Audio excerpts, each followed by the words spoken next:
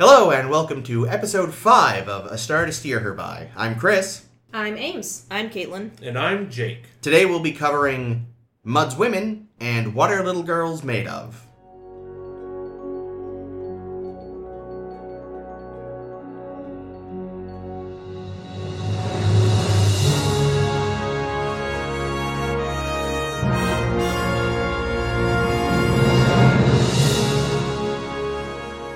Hello again, everyone. We're coming up on our last few inserts. This week, we are looking at Mud's Women and What Are Little Girls Made Of?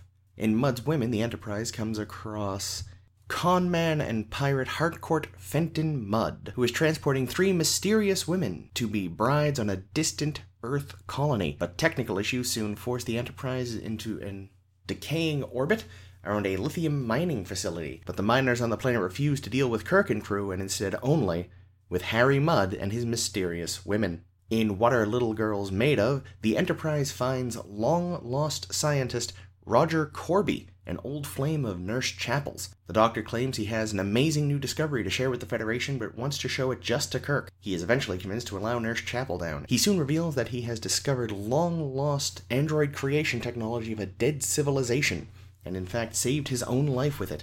He soon creates a duplicate of Kirk, supposedly to impress the captain, but possibly with a much more nefarious purpose. So, that's it. Quick little intro. Again, if you don't have time to watch the episodes and want something a little bit more thorough, pop on over to Memory Alpha. They'll give you a more complete rundown.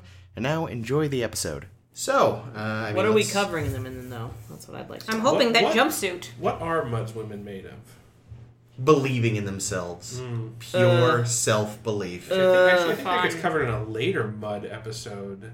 There are later Mud episodes? I'm very excited to see more Mud. He's a recurring character. There are 2 more Mud episodes? Yeah. He shows up once more in the original series and again in the animated series. I thought he showed up in 2 TOS episodes. Does he? He could. I might be mistaken. Anyway. I can remember one of the plots to the next Mud episode, and it relates to what little girls are made of. Yeah. Does it? Okay, so maybe there's one I don't know about off the top of my head. Well, I'm happy to see him again, because I really enjoyed Mr. Mudd. Mr. Mudd, who could blend in pretty inconspicuously in any city with a big hipster population in 2016. Is it the mustache? It's the mustache, the ridiculous the look, clothes. You could picture that motherfucker like on a unicycle drinking a Sriracha beer. On the way down the street in Portland, Oregon. Yeah. Mm-hmm. So any interesting research on Mud's Women? Well, one thing that's interesting about Mud's Women that I would care to hear your opinions on is this was originally one of the episodes posed for both pilots. For the first pilot, this was one of the scripts they could choose from, and for the second pilot, this was one of the scripts they could choose from. Huh. Obviously, they didn't pick it. As in first pilot, like they would have written this for Pike and crew, or you that mean first, I don't know. Oh, so like first pilot with Kirk and such. Meaning we've got these episodes and we can do this, this, or this to try to get them to fund us. I mean, it was also meant by this. Yeah, it was also a year prior, so I'm sure it would have gone through a whole lot of edit. It's been through editing since then, anyway. Yeah, because I feel like if it had been Pike, him and Mudd could have had a pimp off. Pike would have been like, I have been thinking about getting into a new line of business. Yeah, I mean, I guess Mudd as a pimp. See, like, yes, obviously he's dealing in women, so I guess he is by definition a pimp. He's a little closer to a human trafficker, really. Yeah, I would say he's not really a pimp at all. Well, I feel like he's just more of a general shyster sort of guy, you know? Like, he's a snake oil salesman. Yeah. He was going to sell you the soap with a prize in it, except your soap with a prize in it is a woman who's actually busted. Right. And, you know, yeah. And by the time you realize that he's giving you a busted wife, he's already in the next galaxy, because that's how I don't treasure know. soap people work. Like, I definitely, because there was a period where I hadn't seen Trouble with Tribbles in a really long time, and I had misremembered it as Harry Mudd, not Cyrano Jones. And it's almost disappointing. It's like, oh, yeah, it's because Mudd seems like he'd try to sell you a fucking Tribble, too. That's the kind of guy he is. He definitely would. Yeah, he definitely is a character I wonder if it was supposed to be him originally and there was some reason they couldn't get the actor or something. Because, like, it's basically the exact same guy. It's like, oh, you have all these violations, and you rascal, you've, done all this bad I don't know. It feels like very Mud Tribbles. Yeah. Not that we've gotten to Tribbles yet, but it does feel right. I feel like if it had been Harry Mudd in Tribbles, though, Kirk and Co., they know him. Yeah, the dynamic would have been a little different if only because, it would have been a different episode in some ways. The core story could remain more or less intact. Yeah, but they wouldn't have been as apt to let him go at the end. Like, oh, the lovable scamp. He'll just clean up the mess and then that's true, but the overall arc would work well enough. They've just, again, they'd see him go, oh, you fucking weird earring bastard. The other thing is, I don't think they can help.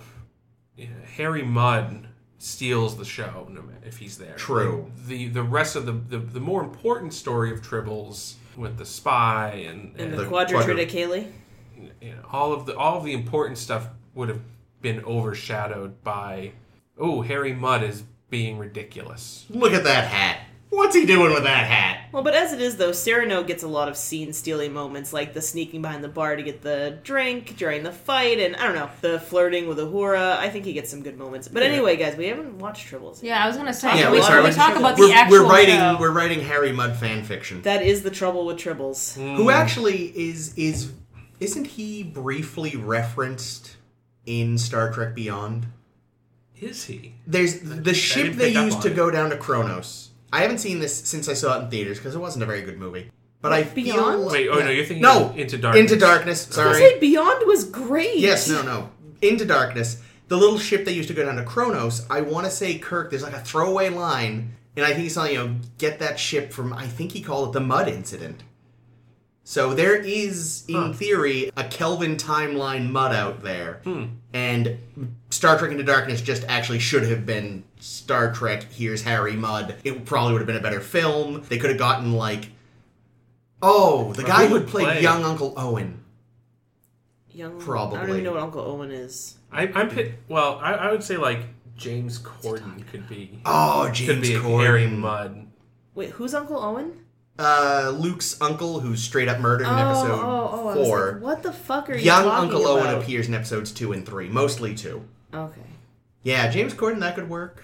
Okay, but now we're talking about Kelvin hypothetical, timeline. yes. So we're still writing Mud fan fiction. Yes, we are. Let's talk about the facts. Yes, let's. Yeah, Just let's the talk facts, about ma'am. Mudd and all of his women. And his wonderful brogue.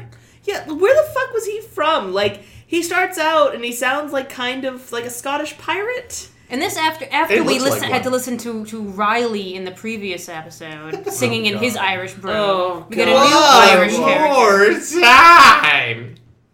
Yeah, I don't know where Mudd hails from. Harcourt Fenton. That's a great name. Harcourt Fenton Mudd. Where do you get that? Well, the thing is, when he uses the brogue, though, he's pretending to be somebody Walsh. That's true. Yeah, he's using an alias. Connor? Isn't it Connor Walsh? Maybe, I don't remember. I feel like it's Connor Walsh, but whatever, internet, tell me I'm wrong. It's fine. But yeah, Walsh. So he's pretending to be someone else at first. That's true. Poorly, because all of the women keep calling him Mudd. Oh, but Harry! Yeah. No, it's not Harry. Leo Oh, Walsh. Leo, yeah, you're right, that's right. Yeah, they really are very bad at not blowing his cover. Although those two security guys just don't give a fuck. They're just standing there for all that, not caring. We're gonna take over the ship. Yeah, and they're just like, sounds good to me. I'd work for him. Would you work for him? Yeah, I'd work for him. How's the pay? Huh?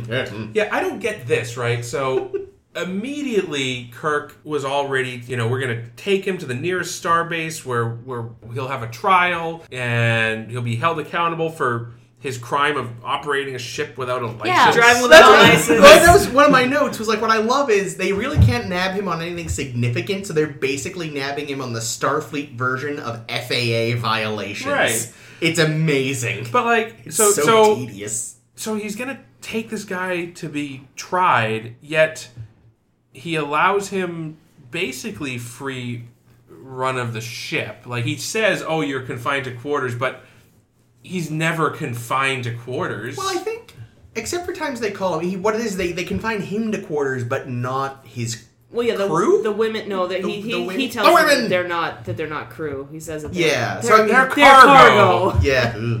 So, but I mean, yeah, Kirk maybe should have kept a slightly closer eye on them. Well, they were practically hypnotic to the rest of the Enterprise. Well, also, they weren't being charged because even if they were just cargo, then it wasn't really their fault. Still, it can't be Starfleet policy to have, at least in this time period, to have random people wandering around the ship. When they're sexy broads. Well, given Dr. McCoy and Mr. Scott. I want to also say that I'm glad that Janice got the week off, because I could imagine a scenario in which... she and the three ladies get down to business. Well, because that's your fan. I can picture Harry being like, oh, you should. We give you some magical pills. We could get you off of this thing. Well, she wouldn't even need the pills, right? Because she's already attractive. No, who? Oh, Rand. Yeah, I see. You know what I was thinking of? I keep doing this. I was thinking of Nurse Chapel because she's a very handsome woman. Is Nurse Chapel? Yeah, I still don't think she's. Compared to the women. Now, wait a second. Mud's women. Now, wait a second. Let's just pause, though. Mud's women just aren't wearing makeup. They're not even bad-looking women. I was thinking about that. They're just the one they bother putting some bad. One of them, put, the darker-haired woman, and shit she's on. fucked up. But the main one, she just looks like what's her name? What are either names? There's wasn't someone named Dawn or something? Eve was the main one. Yeah, the central. Mud woman. She wasn't the short-haired blonde woman. Wasn't she Ruth? Dawn? Ruth? I don't know. Yeah, some and awful Margo. 60s name. Margo.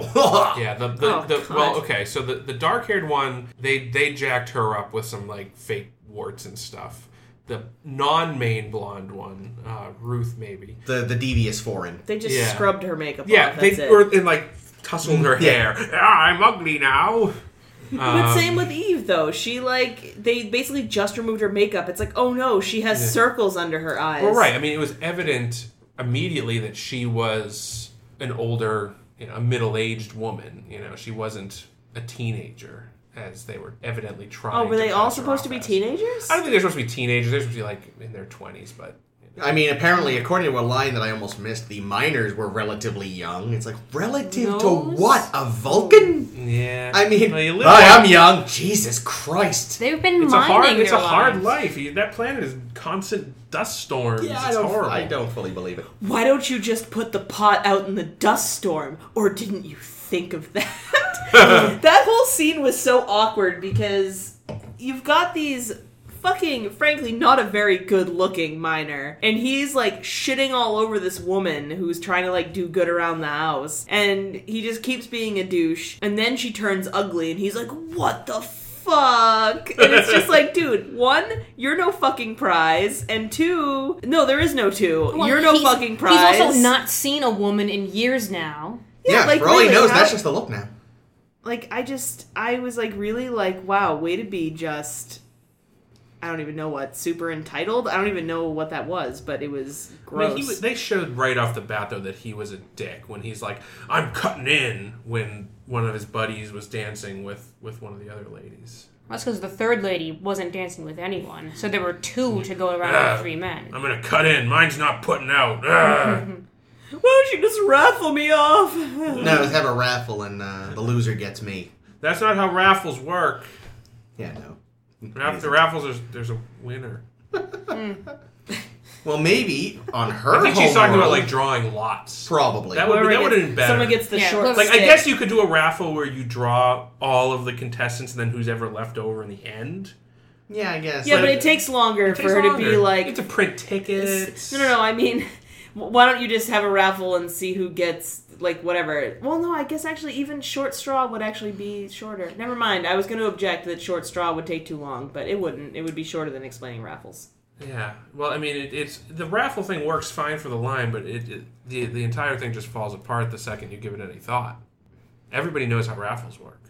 It's true. Except for her, evidently. I mean, on her home world, maybe that is how they work. Yeah, we don't know that she's from Earth. She comes from a farm planet, and there aren't men anymore. A farm planet. Oh yeah, well there's except her brothers. for her brothers, which I was like, oh, what's going on here? I don't know. I felt really uncomfortable. It was like, there's no men around except my brothers, and I was like, what? And she's like, to cook for. I was like, okay, all right. This could have been. I guess in the '60s they weren't really gonna go for like a lot of incest, but I was worried. When she first talking about her brothers, I was like, Yeah, I was like when I was first reading the synopses of this episode, I was very interested in like what the background of these women were, and we get like the one line for Eve, like, oh, I'm from a farm planet, there weren't any men. Oh, the next one's from another planet where there weren't any men. Oh, the third one's from some other planet where there aren't enough men. And God damn it, men! Stop joining Starfleet. I was gonna say there's not men. Yeah, it's just that they're fucking hideous, and no man would have them. No, really though, that's what I was thinking too. Right? Like, of course there's men. I mean, obviously we know they're not actually hideous. That's the implication of the show. The implication is that like, oh, you see them, monsters. you see them without their pills, and they look like witches. They look like they just had a good night's sleep and haven't gotten themselves in the shower yet. Right. They just woke up. The men can't have that. Hashtag woke up this way. Then it's funny because then there's hashtag woke up like this. Something like that. Hashtag woke up like this. Then there's that. It's weird because at the end you can see what they were going for, but it was couched in archaic terminology. Where she's like, "Oh yeah, you don't want a wife to cook and care and cry with you. You just want a piece of ass." And it's like the second half of that's getting somewhere. The first half, well, yeah, close. I mean, the whole thing, this is not a very progressive episode. God no. I mean, the idea that, well, now that you have a man, it'll all be okay. And that's the only thing that they want, too. Yeah. Like, they're effectively, like, I was promised Harcourt Fenton Mudd to be a space pimp, and really he was just trafficking in mail-order brides. Yeah. Which is entirely different from space prostitution, I thought. Well, he was also a sort of a drug pusher. Yeah, drug pusher. Drug pusher. I mean, to his own. I mean, he stole a spaceship or whatever he did. He's a con artist. Yeah. Yeah. And, But these are not prostitutes. These are just women who are going to a planet that has more men, apparently. What is it? Ophiuchus 3, the frontier planet. The one they're originally going to. Yeah, they're going to Ophiuchus 3, which is a frontier planet with a scarcity of women where they can go to because all they're serving for in life is to be someone's wife. Mm-hmm. Well, yeah, I mean, so there's that. There's the whole thing that the way that Mudd sells them on going to the miners is that they're rich. They're so the rich. Implication being we'll buy you a planet. These women are all gold diggers. Because I always think that miners diggers. are rich. Yeah, lithium. That was an interesting thing. That lithium. It's evidently only monolithium right now. At this Yeah, point. it had to become dilithium. Later on, they added the dilithium. Yeah. Like later on, though, actually they find, oh wait, dilithium's better. Those three miners go super broke with their weird. So here's the thing, right? The little Quonset huts. The outside's all sleek and metal, and you feel like it's prefab. But then the inside seems to be hewn from the living rock. Yeah. Like, what's going on there? Did the exterior and interior design artists not talk? It's basic, I bet you that there was some set designer who had a really great technique for making stuff that looked like concrete, I guess. Yeah. Because it's basically the same texture that they used on the planet at the naked time. And it's just like a rocky texture sort of thing that looks like concrete. And they're like, we could either use this rocky texture or we could redress the conference room yet again. Right. Isn't lithium an antidepressant drug back in the day? Well, it still is. Oh, is it still? Yeah. Well, it's like super strong though, right? Well, lithium is just an element. It's on the periodic table. Mm-hmm. But it has psychological effects. It's actually, like, depression maybe, but I know that it's used in the treatment of schizophrenia. The only reason I know that it was for depression was because I think Jeremy Brett was on it. Yeah. Yes, he was. Yeah, I know it's got various psychological pharmaceutical applications, but it's also just an element, so presumably it could be used for all kinds of things. It could be crystallized. I mean, batteries use lithium. Yeah, lithium ion. Speaking of drugs that have various psychological effects and stuff, let's talk about the Venus drug. That's some weird shit, man. Which is some weird shit that makes you look pretty and such, But also the placebo works just as well. Because the beauty was in you all along. I'm willing to bet Fuck you, writers of Star Trek, for pulling that horseshit. Yeah, That was so much horseshit. I really hope at some point, it got retconned, or it was like, oh no, they just taken enough of it over the past year that their body just started producing it, and they just need to activate it. It would be great if Harry Mudd was like, no, they switched it out for placebos, for colored gelatin. And then Kirk's like, no, I didn't. I'm trying to help the girl. We do have to leave her here. Yeah, we totally switched it out, minor dude. Wink. Now they're going to live here with you forever, and you're stuck with them. Yeah, but somebody still gets the brunette, and though, her skin, oof. Rough. Wow. Rough. Literally. Maybe she goes out in the sand and sandblasts it off. I'm pretty sure if there was a board that they had cut and they needed to get it smooth, they just rub her face on it. Oh God, the poor thing. Oh. No, Jake, that can't be true because there's no value to an ugly woman. Well, we know that.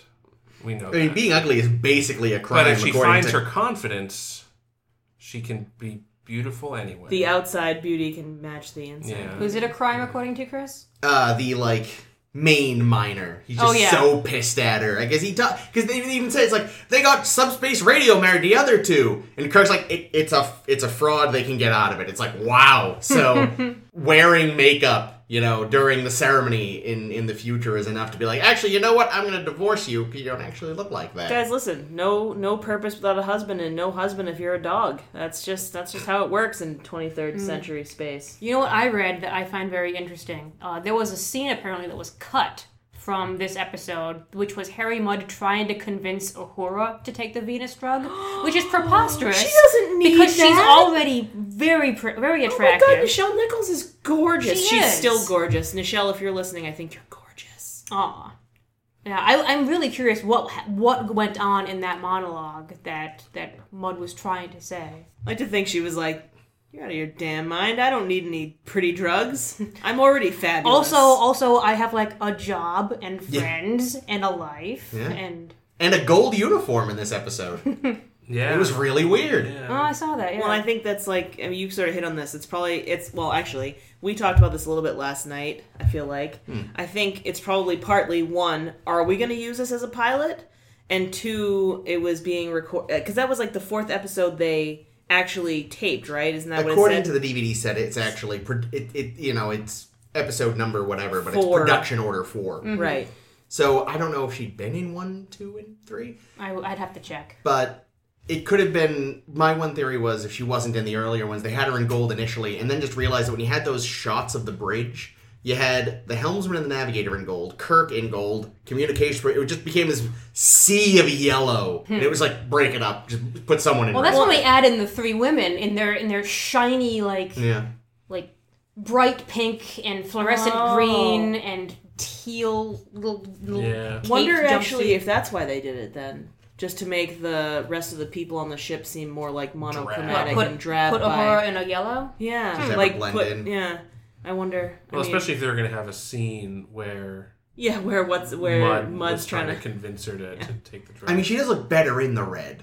So it suits her more. That's the thing. It is better for her. I think a lot of people look better in the red. True. Yeah, yellow's not a great color for do we know, most people. because you did some research, Chris, on the uniforms. Did they, even from the beginning...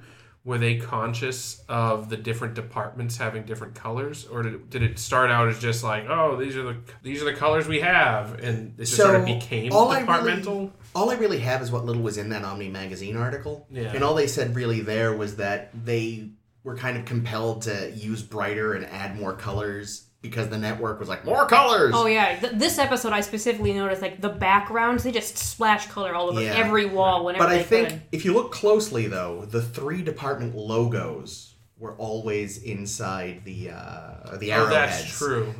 I think they always had a rough idea that blue, at the very least, was science and medical, because the doctor did wear blue, and when Sulu was still just a botanist, he wore blue. The shrink wore blue. Everyone else wore that sort of unpleasant beige yellow. But yeah, some people had the stars, some people had the engineering swirl, and some people had the medical sciences interwoven circles Aegis thing. No, it's actually it's two. Yeah, I'll show you later. Yeah, okay. But they've got this weird little logo. The only one that doesn't have it is Chapel, who actually just has a red cross in her. It looks arrowhead. really awkward because it's like an extra color in the center where the rest of them don't really have color. Well, if you look really close, I think they literally just took one of the normal medical badges and taped it on because it looked like it's inside a circle, which I think is just the normal medical department circle. I just kind of.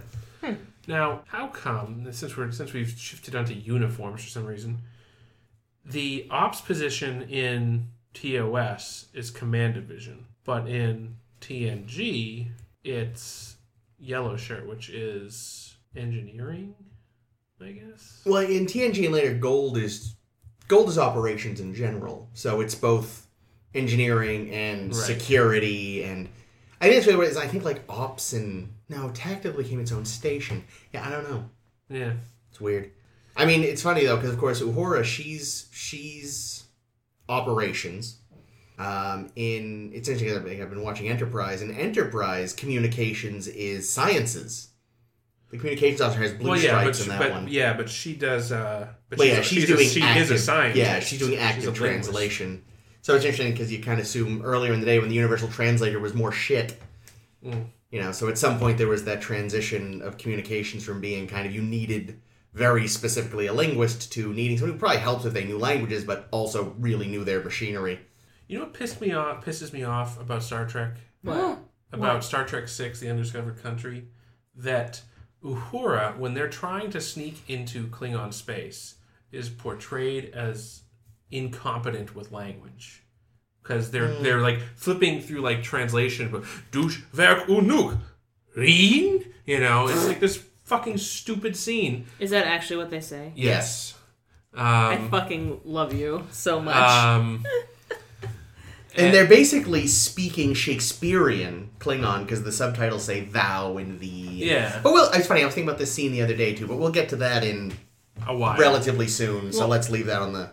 But I'll actually, about that. But I wonder then if in the Kelvin timeline, the fact that Uhura is like a fucking genius of languages, if that was their response to that, like maybe they're trying to make up for it. I think they were just making a joke They wanted to make a joke in Undiscovered Country. Because the shit was heavy at that point, and they needed to lighten the mood. Exactly. It had been a while since we've seen Dax's feet. Well, it doesn't sound very funny to me.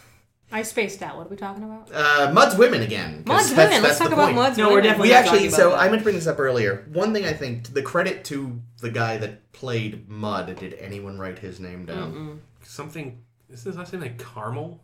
I didn't write it down, no. Delicious. Yeah, something like that, I think. I noticed it in the credits. But Harcourt Fenton Mudd, to his credit, he plays this sort of wacky shenanigans character for so long, but then he has that moment where he's kind of pushing the drugs on him, and he gets kind of dark, and the actor does a really good job of that. Yeah. Like, other actors really could have fucked that up there. It's like, come on, just doodly-doo, would have kept up the hoo-hoo-hoo. And it's like, no, that needed to get really kind of like, there is a legitimately sort of dark criminal side to Mudd, that he's usually hiding behind this sort of wacky con man. But then he lets that drop for just a second. And the fact that the actor managed it so smoothly and so well was actually really quite impressive. Yeah, he is a very well done character, and he's very well acted. Like that's a character that would be easy to have fucked up. Like I forgot about that scene. So I mostly do think of Mudd as just wacky shenanigans guy. And it's like, oh no, shit got real there for a second. And well done, Mr. Caramel.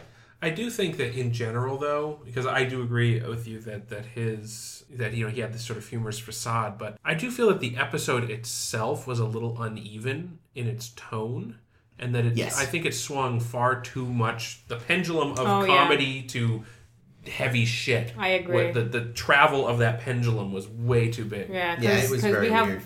We have the poor women stuck on this planet with the miners, and that got fucking sad really fast. Oh, super sad. Mm-hmm. And then everything on the Enterprise itself seemed very like light and silly most of the time. I actually wrote down another hilarious part that I liked, which was when they were doing the lie detector on Mudd. Oh my god, yes. And then the computer realizes, everyone on the other side of the table is basically horny right now. Has a boner. I enjoy that the computer has a horniness detector. Let me tell you about their respiration and their blood pressure and their perspiration for some fucking reason. Oh god, you know what else I love, speaking of machinery, is when the brunette walks into sickbay. Oh, Yes. God. And she keeps fucking up Doc's scanner. What is the point of the beep when she walks by the beeping instrument? Just to show she's not normal people. Yeah, but what I love about... She's relatively normal. Like, the only thing It's the different drug, about I her... think. Yeah, it's fucking up the medical scanner somehow. scanner picks up her pheromones that she's giving out. But what I love So the about... computer can pick up horniness, and the scanner can pick up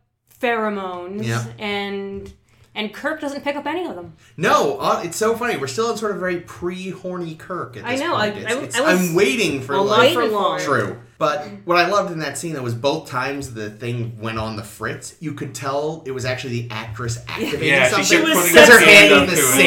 leaning against the thing, They couldn't have touching the moved side the of the switch panel. off stage. They couldn't have found a stagehand to They hit would a have button. to have paid that stagehand. Well, probably whoever built the prop, the scanner prop, was like, okay, I'm putting the switch here, so at the start of the scene, you flip the switch. And then they're like, okay, great. Not thinking, oh, well, what if we had to turn it off during the scene? I mean, I know so Roddenberry had originally wanted, all the displays on the bridge to be live.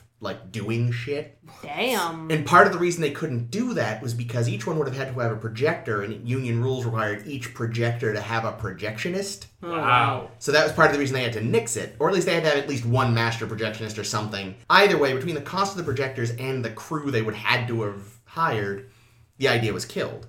So that's why I generally think in this case it was just because, we can either have the actors do it, or we can pay a stagehand to stand there and go click. Click, and they were like, fuck it, who's gonna notice? Yeah. Obsessive nerds 50 years later is gonna notice. Yep. What I thought was interesting about the computer also was that it literally did readouts of everything that was on the screen, as if in the future the ideal way to get information would be for a fucking annoying computer to read it out. No. Is anybody else have a GPS that will talk to them and you're like, just shut the fuck up, you stupid I will bitch. read the thing. Yeah. Now, I'm turning left, you can't stop me, machine. is that the first time we have the computer talk in Star Trek? Is that Majel's debut? Wait, was that her? Yeah. Really? Yeah, she's always the voice. Well, I mean, I guess I knew that she was the voice of the computer, but I didn't realize that was the computer she's the voice of. I'm 99% sure that was her. No, her voice is fucking annoying. Well, she was doing a computer, in Next The Generation. 60s computer voice. In Next Generation, her voice is much more natural. Yeah. But in that, it's I am the spaceships have normal computer. voices then? You are getting a boner. Of course, there's that one episode where it gets reprogrammed, but we'll get to that when we get to it. Yeah, and I think that's also just her doing a sexy voice. It probably is. That's it. Oh. Yeah, I think that may have been the first instance of talkie computer, yeah. Yeah. Because up until now, it's mostly been Spock reading things off screens. And finally, wait a minute, this is the future. Surely the computer can read things off screens for Mr. Spock. But only if it talks like a robot. Nobody wants that. Nope. Stop. No one wants it. Well, the visually impaired want it. But But even they don't want robot voice. Yeah, I was gonna say, but even they prefer something that sounds I'm fucking natural. certain there for are Christ's people who sakes. are into that. Is the computer Oh, that definitely. talks to Spock in Star Trek 4, is that also her? At the beginning of Star Trek 4, when he's learning... The test, yeah. maybe. Correct. That could be. How do you feel? How do you feel? Do you have a boner? Yeah, I don't think that's her, actually. Do you have a I have to boner? look it up, So I enjoyed too. We were talking about this last night when Eve runs out of the Quonset hut in a huff, and Kirk and one of the miners chases after her, and just Kirk in the fan screaming her name, and it's like, yes, Captain Kirk's greatest enemy to date, Strongish winds. yeah. They're trying to play it up like it's this huge thing, and I get, it's supposed to be this vicious sandstorm, but it's it's Shatner, 2 feet off camera. They're just one of those giant Hollywood fans. He just didn't have the And chops to sell it. someone's throwing paper in front of it.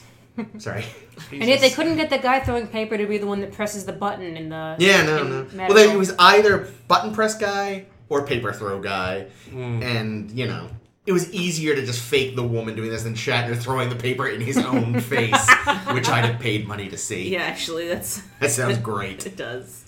I think one of my favorite funny lines of the episode.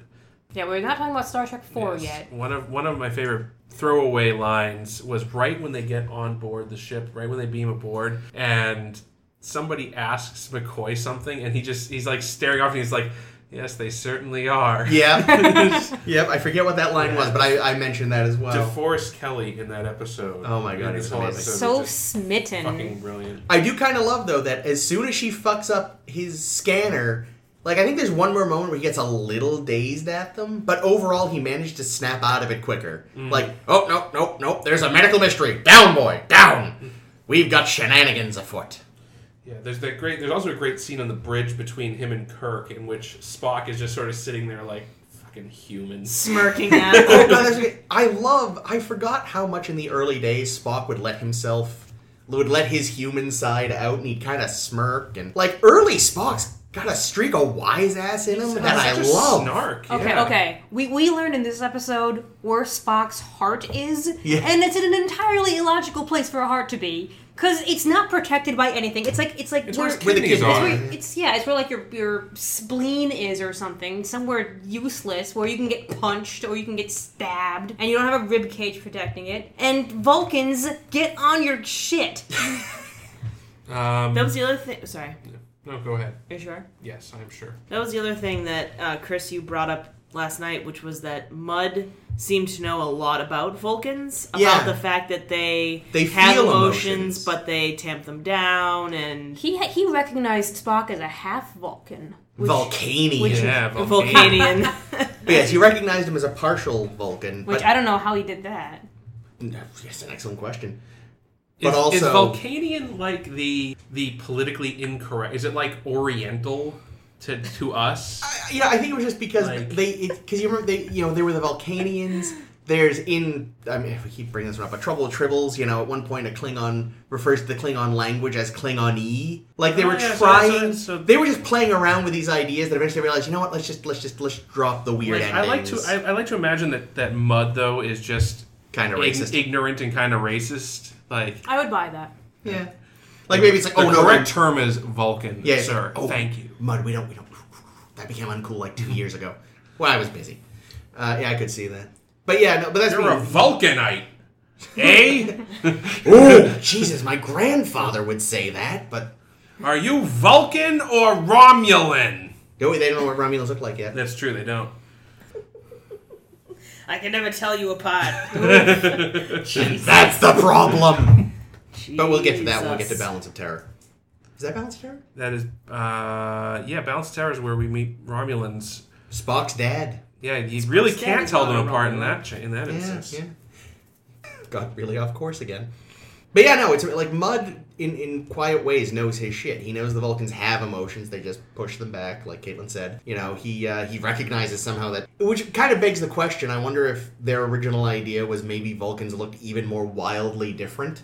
And if we saw a full Vulcan, they would have looked even stranger. They would have looked like Spock in the pilots. Maybe. With the really fuzzy eyebrows and the really yellow weird skin. Yeah. I'm picturing like Nosferatu, but in like the Vulcan robes. Fangs and all. Like big fucking fangs, weird fingers, huge, enormous eyebrows, fucked up hair, the lot. Arched back. Maybe that was the idea, that originally Vulcans were, when they were going to be revealed in their fullest, they would have been... Vampire! Yeah, or something. And then they got to look at their makeup budget. Yeah. They're like, oh shit, we still got to do Klingons. Quick, buy a shitload of bronzer. We're done! Woo! Can't wait to get to them. Any other salient points? Anything from the research department? No, I hit on everything, aside from I ended up looking way more into mail-order brides than I cared to. Which no one should do, especially mail-order brides themselves. But tell me, where did you find these mail-order brides? Where are these mail-order bride websites that you evidently found? I'll shoot you an email, Jake. Oh, actually, here's one more thing I didn't want to hit on, because this is going to come up a lot through the series. I think it maybe already came up in one of the episodes we did, but I didn't mention it at the time. How hard is it to set up a non-decaying orbit? Because I feel like the plot a lot, especially in old Star Trek, is we're in an orbit, but it's only going to last like an hour. And it's like, we were already shooting fucking satellites into orbit that don't have... But I think the idea was that the satellites we were sending into orbit were not huge. They weren't the size of a battleship. Still, I'd like to think that these guys by now, having had big-ass starships for a while, would have figured out an optimal way to set up an orbit that even if your power was fucked, would decay... Yeah, would at least not decay that quickly. You know, like, surely you could find a way to feel like, I put it right here, this thrust, okay, we're out of power, we should last a couple of months, at least. It's always, like, under 5 hours. Like, at least with Space Madness, the justification was the mass of the planet was constantly shifting, so gravity was fucked. This planet, the gravity's fine. They broke all their fuses, lithium crystals. And suddenly it's like, well, we are fucked if we don't get power soon. Yeah. You know, again, I'm not a physicist, but I live in a world where we have a bunch of shit orbiting our planet, and it seems fine. Yeah, in order to maintain an orbit, it would have to be moving very fast. So maybe they just didn't have enough speed to maintain orbit. Maybe. As soon as you start slowing down is when your orbit decays. Yeah, maybe. We'll see if in future episodes it still holds, because maybe they weren't, because they were so low on batteries, maybe they limped in. Yeah, so maybe in this one it works. Momentum to. So in the first time it was wonky gravity. This time maybe they didn't come in with a good level of thrust, but we'll see how that maintains as time goes on. If I'm going to get really nitpicky, like depictions of asteroid belts in pretty much any media is far too dense. Yeah, far too dense. Like you can fly through with nothing for miles. Miles, like thousands of miles. Thousands of miles. This one, and admittedly priced because they didn't have the money for it, did do a somewhat better job in that there weren't a ton of asteroids. There was one still that was precise enough to destroy Mud's ship. Yeah, that's a bit much. But still, it wasn't the same, it wasn't the Hoth field or something where it's just like, no, that's not an asteroid belt. That is a system of rings around the planet. That is a video game, everyone. Yes. And you're a tiny little triangle that goes around shooting at boulders. Pew, pew. Even the remnants of Alderaan weren't as dense as the Hoth. That was a really, what was going on there? Who knows? Cool. Should we move forward and start talking about little girls? And what they're made of. What are they made of? I heard they're made out of bones and blood It looked like they were made out of paper mache to me. Paper mache and some leftover capacitors and shit. Is this episode title a reference to something? Because it's not mentioned in the episode. Yeah, there's an old poem, it's like a Sugar and rhyme. Spice and Everything Nice, that's what little girls are made of. Oh. I forget what little boys are made of. I think it's like newts and frogs and other nonsense. Newts and something and puppy dog newts and snails and puppy dog tails, I think. That's what boys are made of. Oh. Yeah, it's an Which old... is why girls and puppy boys dogs. are different. Actually, that's the other funny thing about the Venus drug, is that the Venus drug in women makes you beautiful and feminine, and the Venus drug in men makes you muscular and aggressive. Yes. Because I think constant erections. I think they veiny. Validated it by saying that it gives you more of what you already have. Yeah. Which could mean, but those women have lots of ugly, not lots of pretty. I don't know what it would have given more of Uhura. It could have made her more badass. I don't know if that's possible. I think the brunette, if it was just giving her more of what she already had, she would have turned into like a sheet of sandpaper. Poor bitch. Jesus. Yeah. In contrast, now we have what's her name, Andrea on Andrea for some reason. Andrea on the little girl's planet. Which actually, she's the only girl. Other than that, it's a total sausage fest, and and there's Lurch wearing like sofa. Yeah, his cushioning. Yeah, I love the pattern and the padding. Oh wait, do we need to have a moment of silence for the first actual red shirt death? I was going to bring that up. The ensign's Ricky. Yeah. Fell down a bottomless pit. It's no use. It's bottomless. Well, have you checked? What the fuck, guy? And then they just leave. There could be a ledge down there. Did you notice when they tell the other security personnel he's sad for a minute. He's so sad. His friend fell down a well. I think the one time in the history of the entire franchise that there's a moment where like some other random red shirt has a moment of like, oh fuck. It was kind of touching. Nobody mourns the red shirt. You're so doomed. Who's going to play 3D chess with me now? Maybe I shouldn't have come on this mission. I think it'd be kind of funny. Like, no, it's a bottomless pit. What? No, there is literally no such thing. Thud. See? He's still dead, but not bottomless. Asshole. I only agreed to come on this mission so I could hang out with him. Damn it. Oh, don't worry, it doesn't last He's so long. cool. You get suffocated in moments anyway. He took the Venus drug. He'll be hanging out in red shirt heaven soon. Aww. Just all kinds of people impaled. There will be plenty more. Blown up and... Apparently, and I looked this up because this is hilarious. In all of the original series, there are 59 crew member deaths. 43 of them were red shirts. That's 73%. Wow. So there will be plenty of them up in red shirt heaven for him to take comfort in. Mm. Also, was this the first appearance of the Type 1 phaser? I don't know. Is that the weird... The little like, the little palm-sized diamond-shaped? one. The one that isn't a pistol. Now, Like I always thought that the little Type 1 coffin. phaser was the thing that you snapped into the Type 2. Yeah, it could slot into the Type 2. So it was like the power pack for the Type 2. But somehow... But just like in a smaller package. Yeah, like the Type... Oh, that's right. The Type 2 was like the extended battery or something. I have a, phaser toy at home, and the Type 1 snaps out of it and makes its own little beep sound. Yeah. But yeah, I think this is the first time we've seen the Type 1. Yeah, it might be. Although the ensign's Type already 2 is carried still the best, obviously. Yeah. It's the coolest gun. True. I feel like this is sort of first major use of Christine Chapel's not allowed to have happiness as well. Yeah, I mean it's a good Chapel episode. It is.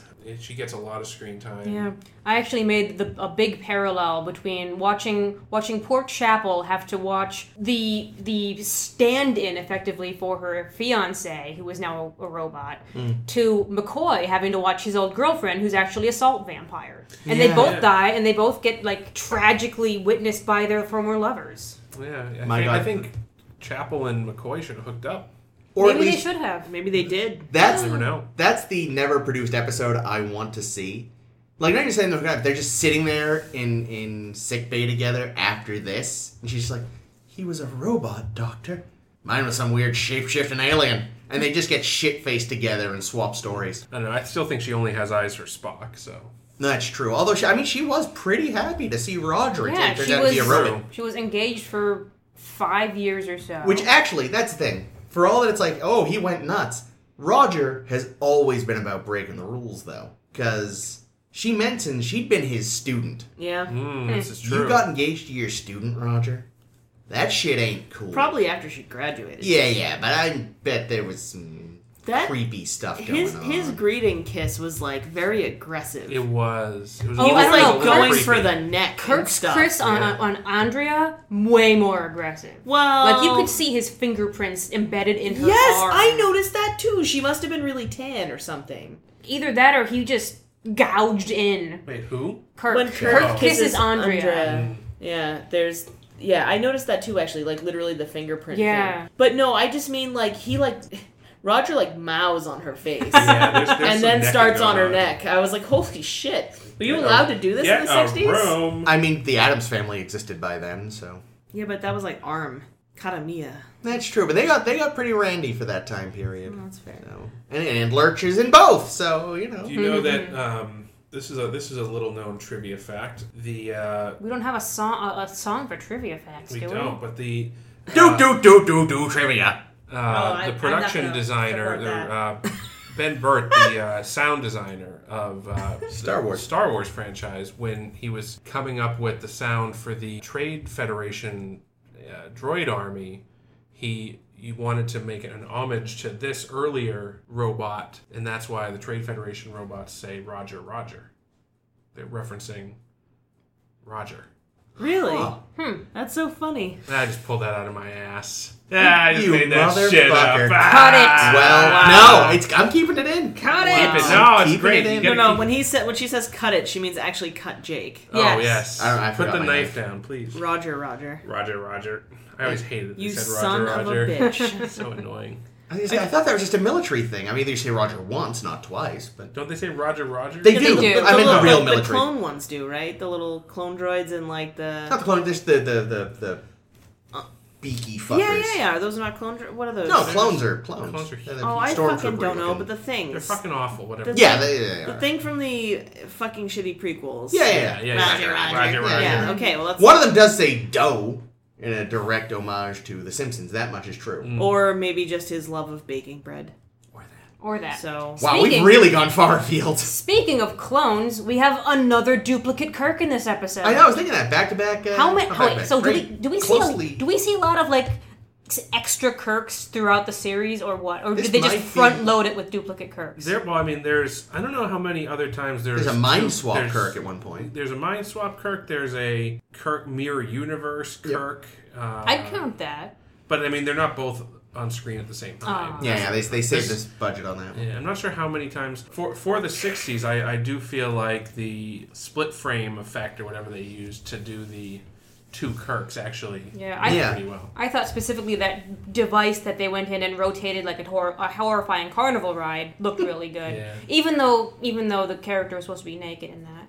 Yeah, we went back and forth frame by frame for a couple of Were minutes. you looking up his skirt? I trying thought to you figure out could if see his Kirk's balls. I thought you could definitely see balls. And Chris was like, no, underwear. he's wearing flesh-colored underwear. I'm He's like, gotta I don't be. know, it looks like balls. He's wearing flesh-colored underwear with little hairs glued to it. He's wearing ball-shaped I underwear. mean, they shaved his chest for this episode, They apparently, did. so maybe they shaved his balls also. I wanted there to be a little scene, though, where, like, it's over, and it's like, well, Christine, which one's the real Kirk? And they both stand up, but one of them's all wobbly and just vomits. And it's like, that one's the human. Oh my god!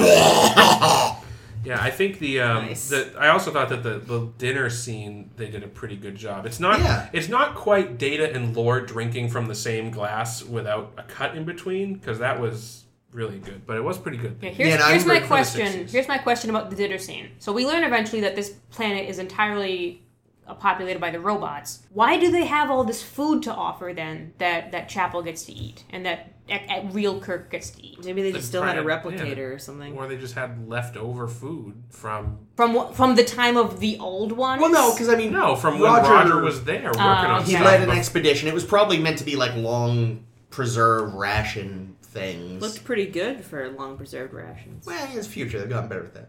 Yeah, so he'd been there for several years. He'd been, I think, missing for 5. He'd been missing for 5. And they'd sent other ships to find him. Why didn't the other ships find him? They looked, and he was in too many caves that they didn't find him in the caves. It also is possibly maybe he didn't want to be found yet. Maybe he wanted to make sure he had his robot formula. Yeah. Or maybe they were just killing the scouts that they were sending in. And... Yeah. Or also maybe they didn't.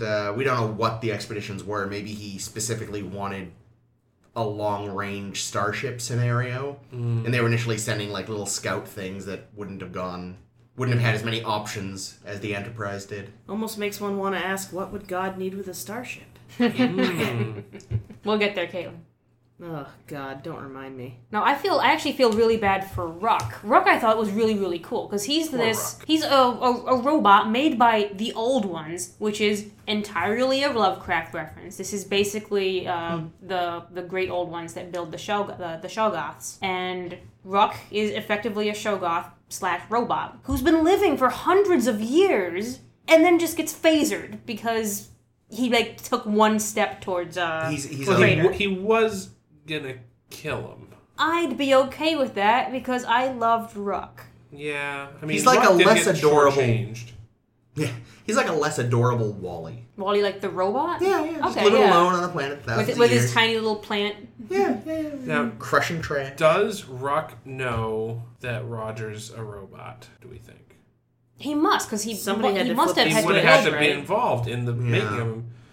You know what I was thinking? Why does he feel like Roger is the oppressor if he's another robot? He's a different kind of robot. Yeah, he's a human consciousness transferred into a robot. True. Yeah, as opposed to being a pure robot. Yeah, and he wants to spread the robots throughout the universe. While Ruck, I don't know if Ruck necessarily wants anything. Ruck just wants to hang out and knock people down craters. Yeah. He does have fun. Oh my God!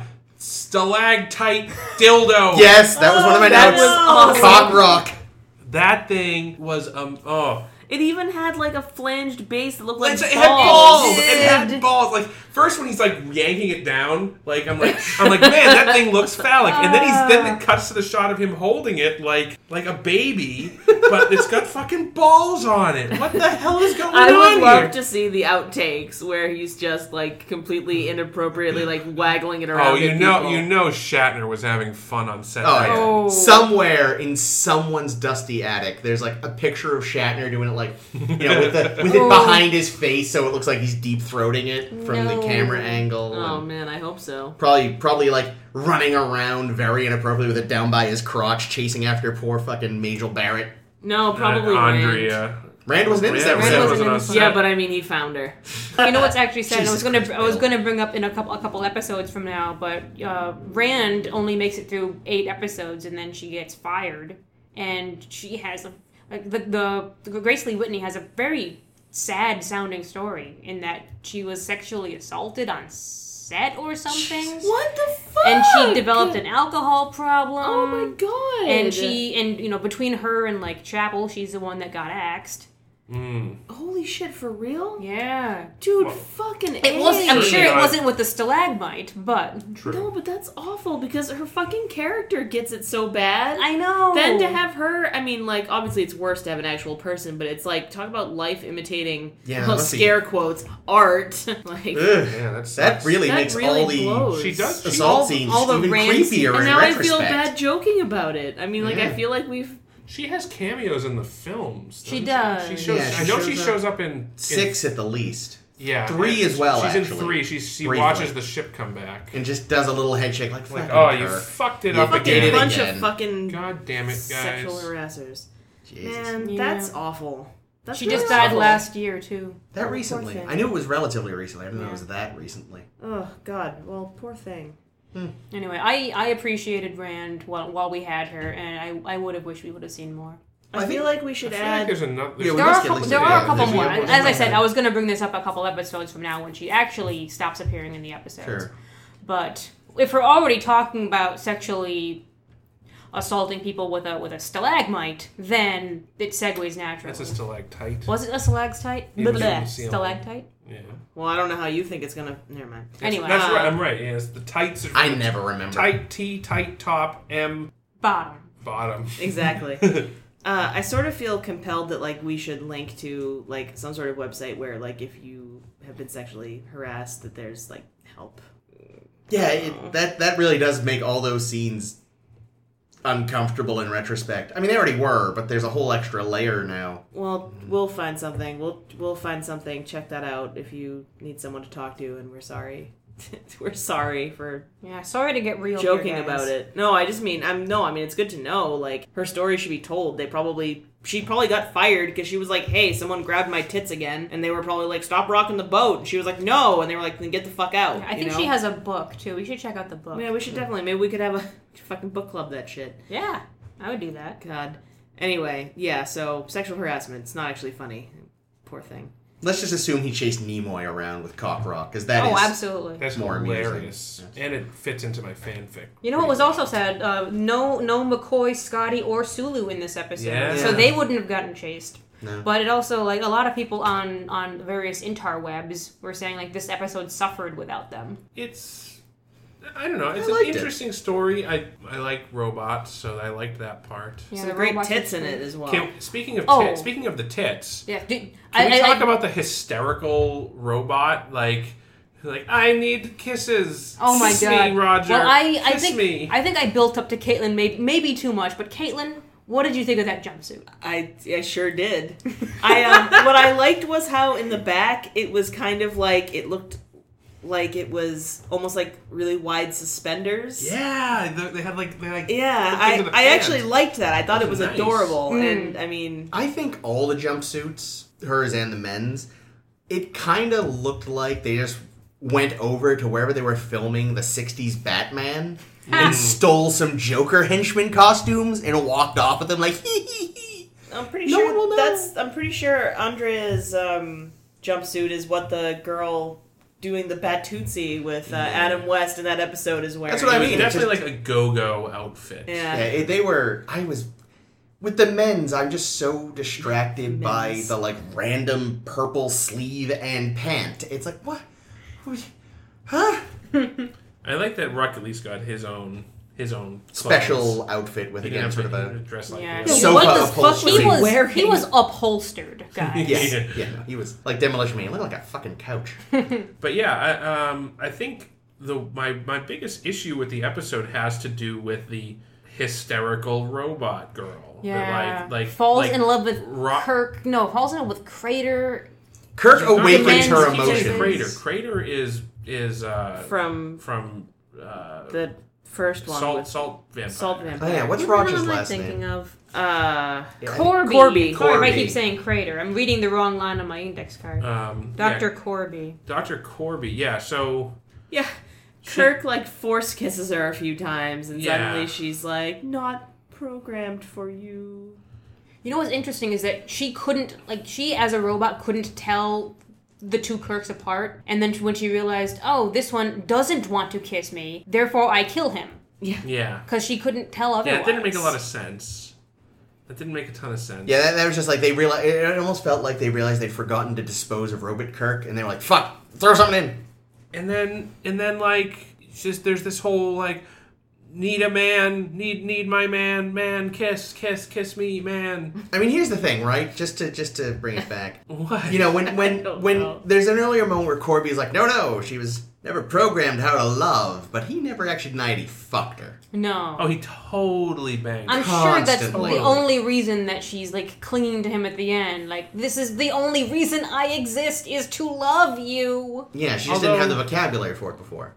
What do you think Robot Corby has going on downstairs? Do you think it's he made it bigger? Even bigger and I was gonna say bigger and better. The size of that stalactite. Yeah, the stalactite was one of the earlier prototypes. It has 47 different settings. It was ribbed for her pleasure. That one. Fucking robot sex. Oh god, his little breakdown at the end was pretty good though. Whose breakdown? Corby's. When he realizes he tries to bring everything back to sort of quantifiable, logical things. He's like, oh shit, I am a robot. Yep. I will destroy all humans. I also liked his freak out when his workings are showing. He's like, Christine, does this change anything? And it's like, yeah, it changes basically everything. I wanted kids. Clearly that's not happening. I also wanted to not destroy all humans. Well, yeah, that too. I also enjoyed the opening when they call down to the planet and Corby's talking to Kirk. And he's like, hey, come alone. He's like, well... Was it Corby or was it Ruck? Oh, good point. But Ruck's impersonator extraordinaire. Oh my god, which was fucking perfect. Yeah, his lip syncing was fucking perfection. Every single syllable perfect. Yeah. Anyway, and they did a close-up on that. Yeah, no. Good on you, Lurch. But when Lurch, he's still alive? Yeah, I assume Lurch. not. I feel like people who are super tall and actors always end up having tragically young deaths, because usually they're super tall and gangly because they've got some sort of very unfortunate condition. Glandular issues or something. Yeah. I assume. I could be wrong, but probably not. Or they could just hit their head on a low hanging... God. Ouch. Low-hanging branch. Why did we buy the ceiling fan, damn it? Why did we buy the ceiling fan made of knives? Nothing worse than having a slapstick death.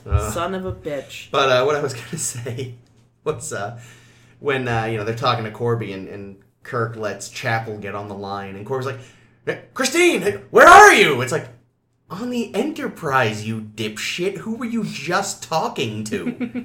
Yeah. Oh, and his first guy... Brown? Brown? Was that what it was? Yeah. Braun. I feel it was Braun. He was a pretty low-tech robot. I feel like he was an early draft. He seemed very robotic compared to Yeah, it Corby. took him a couple seconds to recognize Chapel. And she's like, something's wrong with you. Good to see you again, Christine. That's what was unclear, though.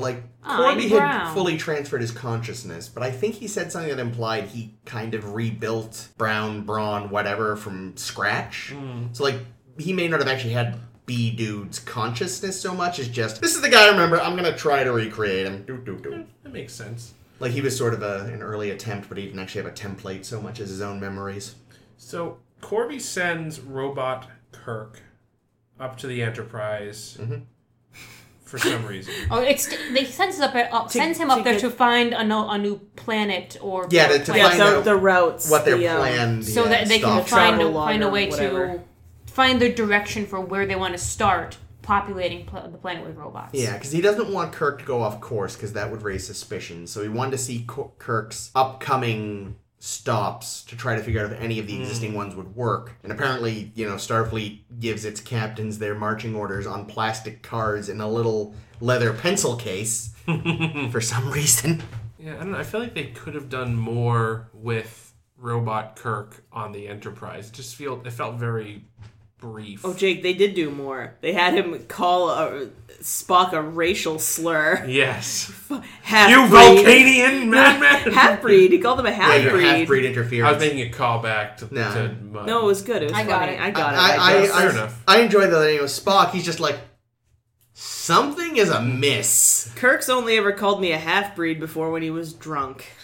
And he's not drunk. I don't smell brandy on him. Yeah, McCoy has all the bottles still. So He's just holed up. This is actually very shortly after the events of the man trap, and he just holed up in sickbay screaming Nancy over and over between slugs of booze. I actually thought the half-breed thing was really clever, though, because when Kirk realizes what they're doing, he, like, kind of says to himself, like, mind your own business, half-breed, whatever. And I was like, oh, shit. I was like, is he doing that so that, like, I was like, is he doing that so Spock will know something's wrong? This is great. I don't know. I was a little less sold because, if all of his consciousness is transferred to the new robot, then he would also have lots and lots more information and one sentence of but if one he thing. was thinking it very strongly, it would presumably, He couldn't tell he was joking. But you think it would know that Kirk was laying down that deception. Like, it records all your consciousness except everything from the last 25 seconds. Yeah, I don't know. I still thought it was a neat little thing that the writers did. Maybe it falls apart under scrutiny, but I thought it was all right. Oh yeah, no, we are here to scrutinize. This is true, but it does work until you think about it too much. Well, I liked it. Y'all are just. Oh no, it is good. It was unfortunate that it really didn't matter because by the time Spock got there, like the problem was solved. All the bad guys were dead. All the robots were gone. Yeah. Why didn't they take the android technology? Because we know that as recently as TNG and beyond, like Soon type androids of like Data are the only androids, and they're not even as good as the Corby androids are. Well, a few suppositions. One, like what we saw may have only been the only visible component of much larger machines sort of embedded into the planet. So they say, well, okay, but surely they send an expedition to take a look at it and poke around. Yeah, you'd think. But it's just entirely possible that they couldn't figure it out. If they need Ruck to like operate it. Yeah, like originally, if Corby wanted to bring this information, this technology to other planets to continue populating the world, then it has to be able to be transported somehow. The implication was that he was going to take the robot microwave with him.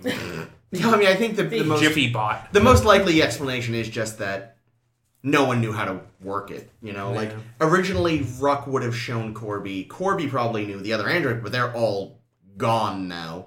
So even if Starfleet did send someone to look at it, they've just been like, I wonder where the robot blanks come from. That was pretty gnarly looking. Yeah, the weird. Yeah, I can only imagine it was a limited supply of robot blanks. Otherwise, there were 4 people on the planet total. Yeah. When they could have just made plenty, and they used the one they've got ready on Kirk. Well, I mean, if you're gonna copy anyone, the captain of Starfleet's flagship. And he claims to do it to impress him. Obviously, he also does it to send him as a spy on the ship. Yeah. But I don't think he necessarily cloned Kirk to keep around, really. Yeah, no. Is it ever explicitly stated what happened to the real Corby? Or did you think... He was dying. He talks about it. He says that he transfers his consciousness when he was, like, freezing to death and his limbs were stopping working. And no, he'd already lost his legs before he died. Well, right. We know that, but is the implication... Because he would have had to be alive, I assume, for the consciousness transfer. Yeah. So does that mean that once Robo Corby is awakes, he just murders?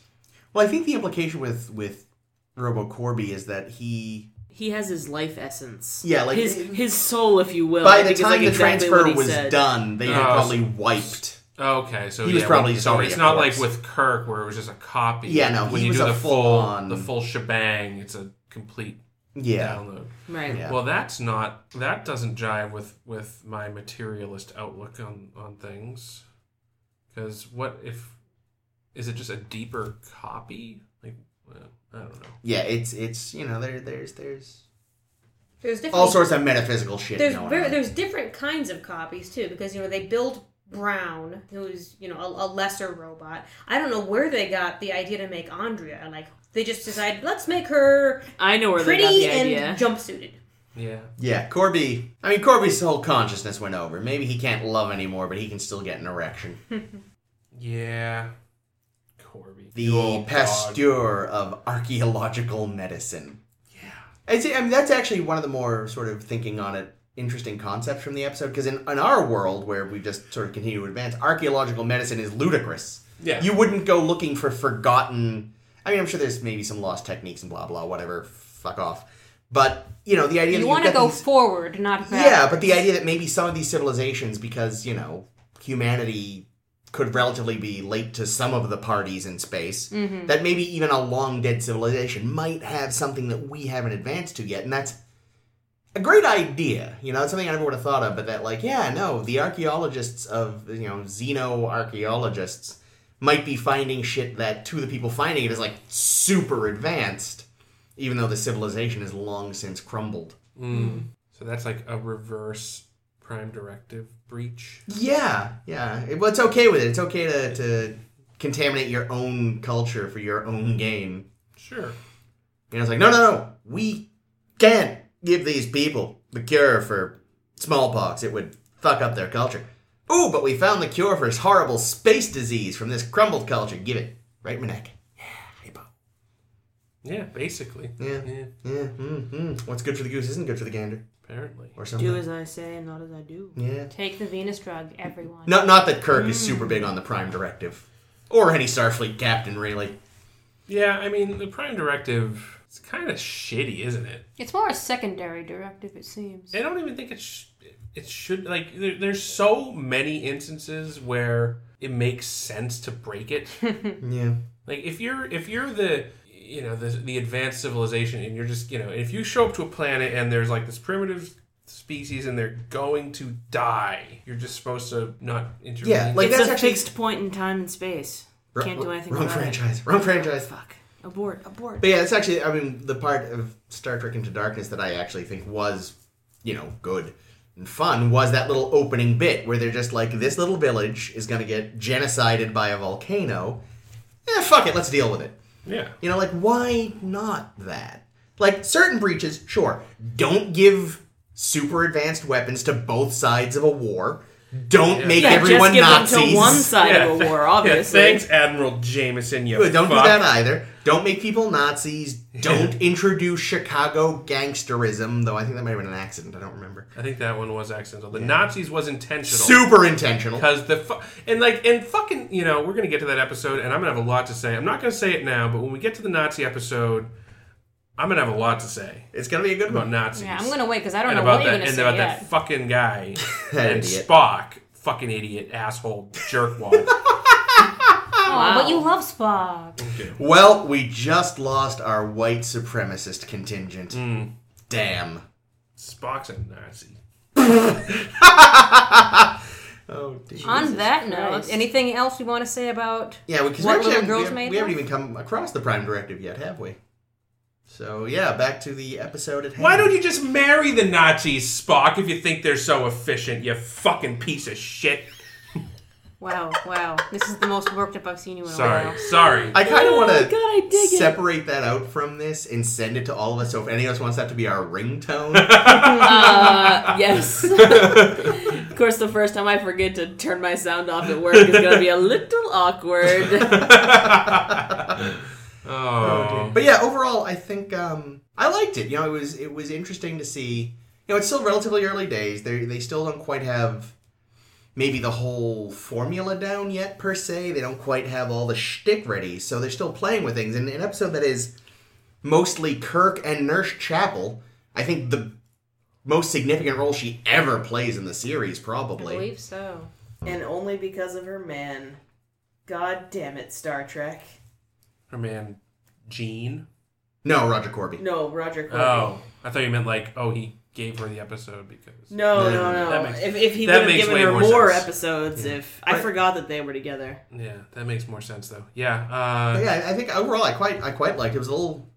Yeah, it was was good. I'm all about robots, and I'm all about working what's essentially Lovecraft into sci-fi. And I'm all about jumpsuits. Yeah. Yeah, I don't know. I liked it too. Yeah, it's certainly not one of my top episodes, but I think it's definitely solid. Yeah, I don't think I've hit one yet that I haven't been at least satisfied with.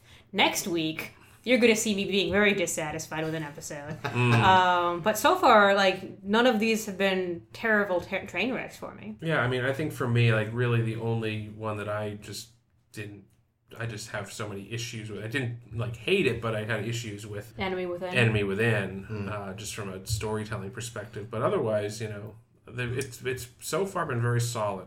And we've got 2 Kirk on Kirk episodes. It's true. Then this was definitely the better of the this episode gets 2 Kirks up.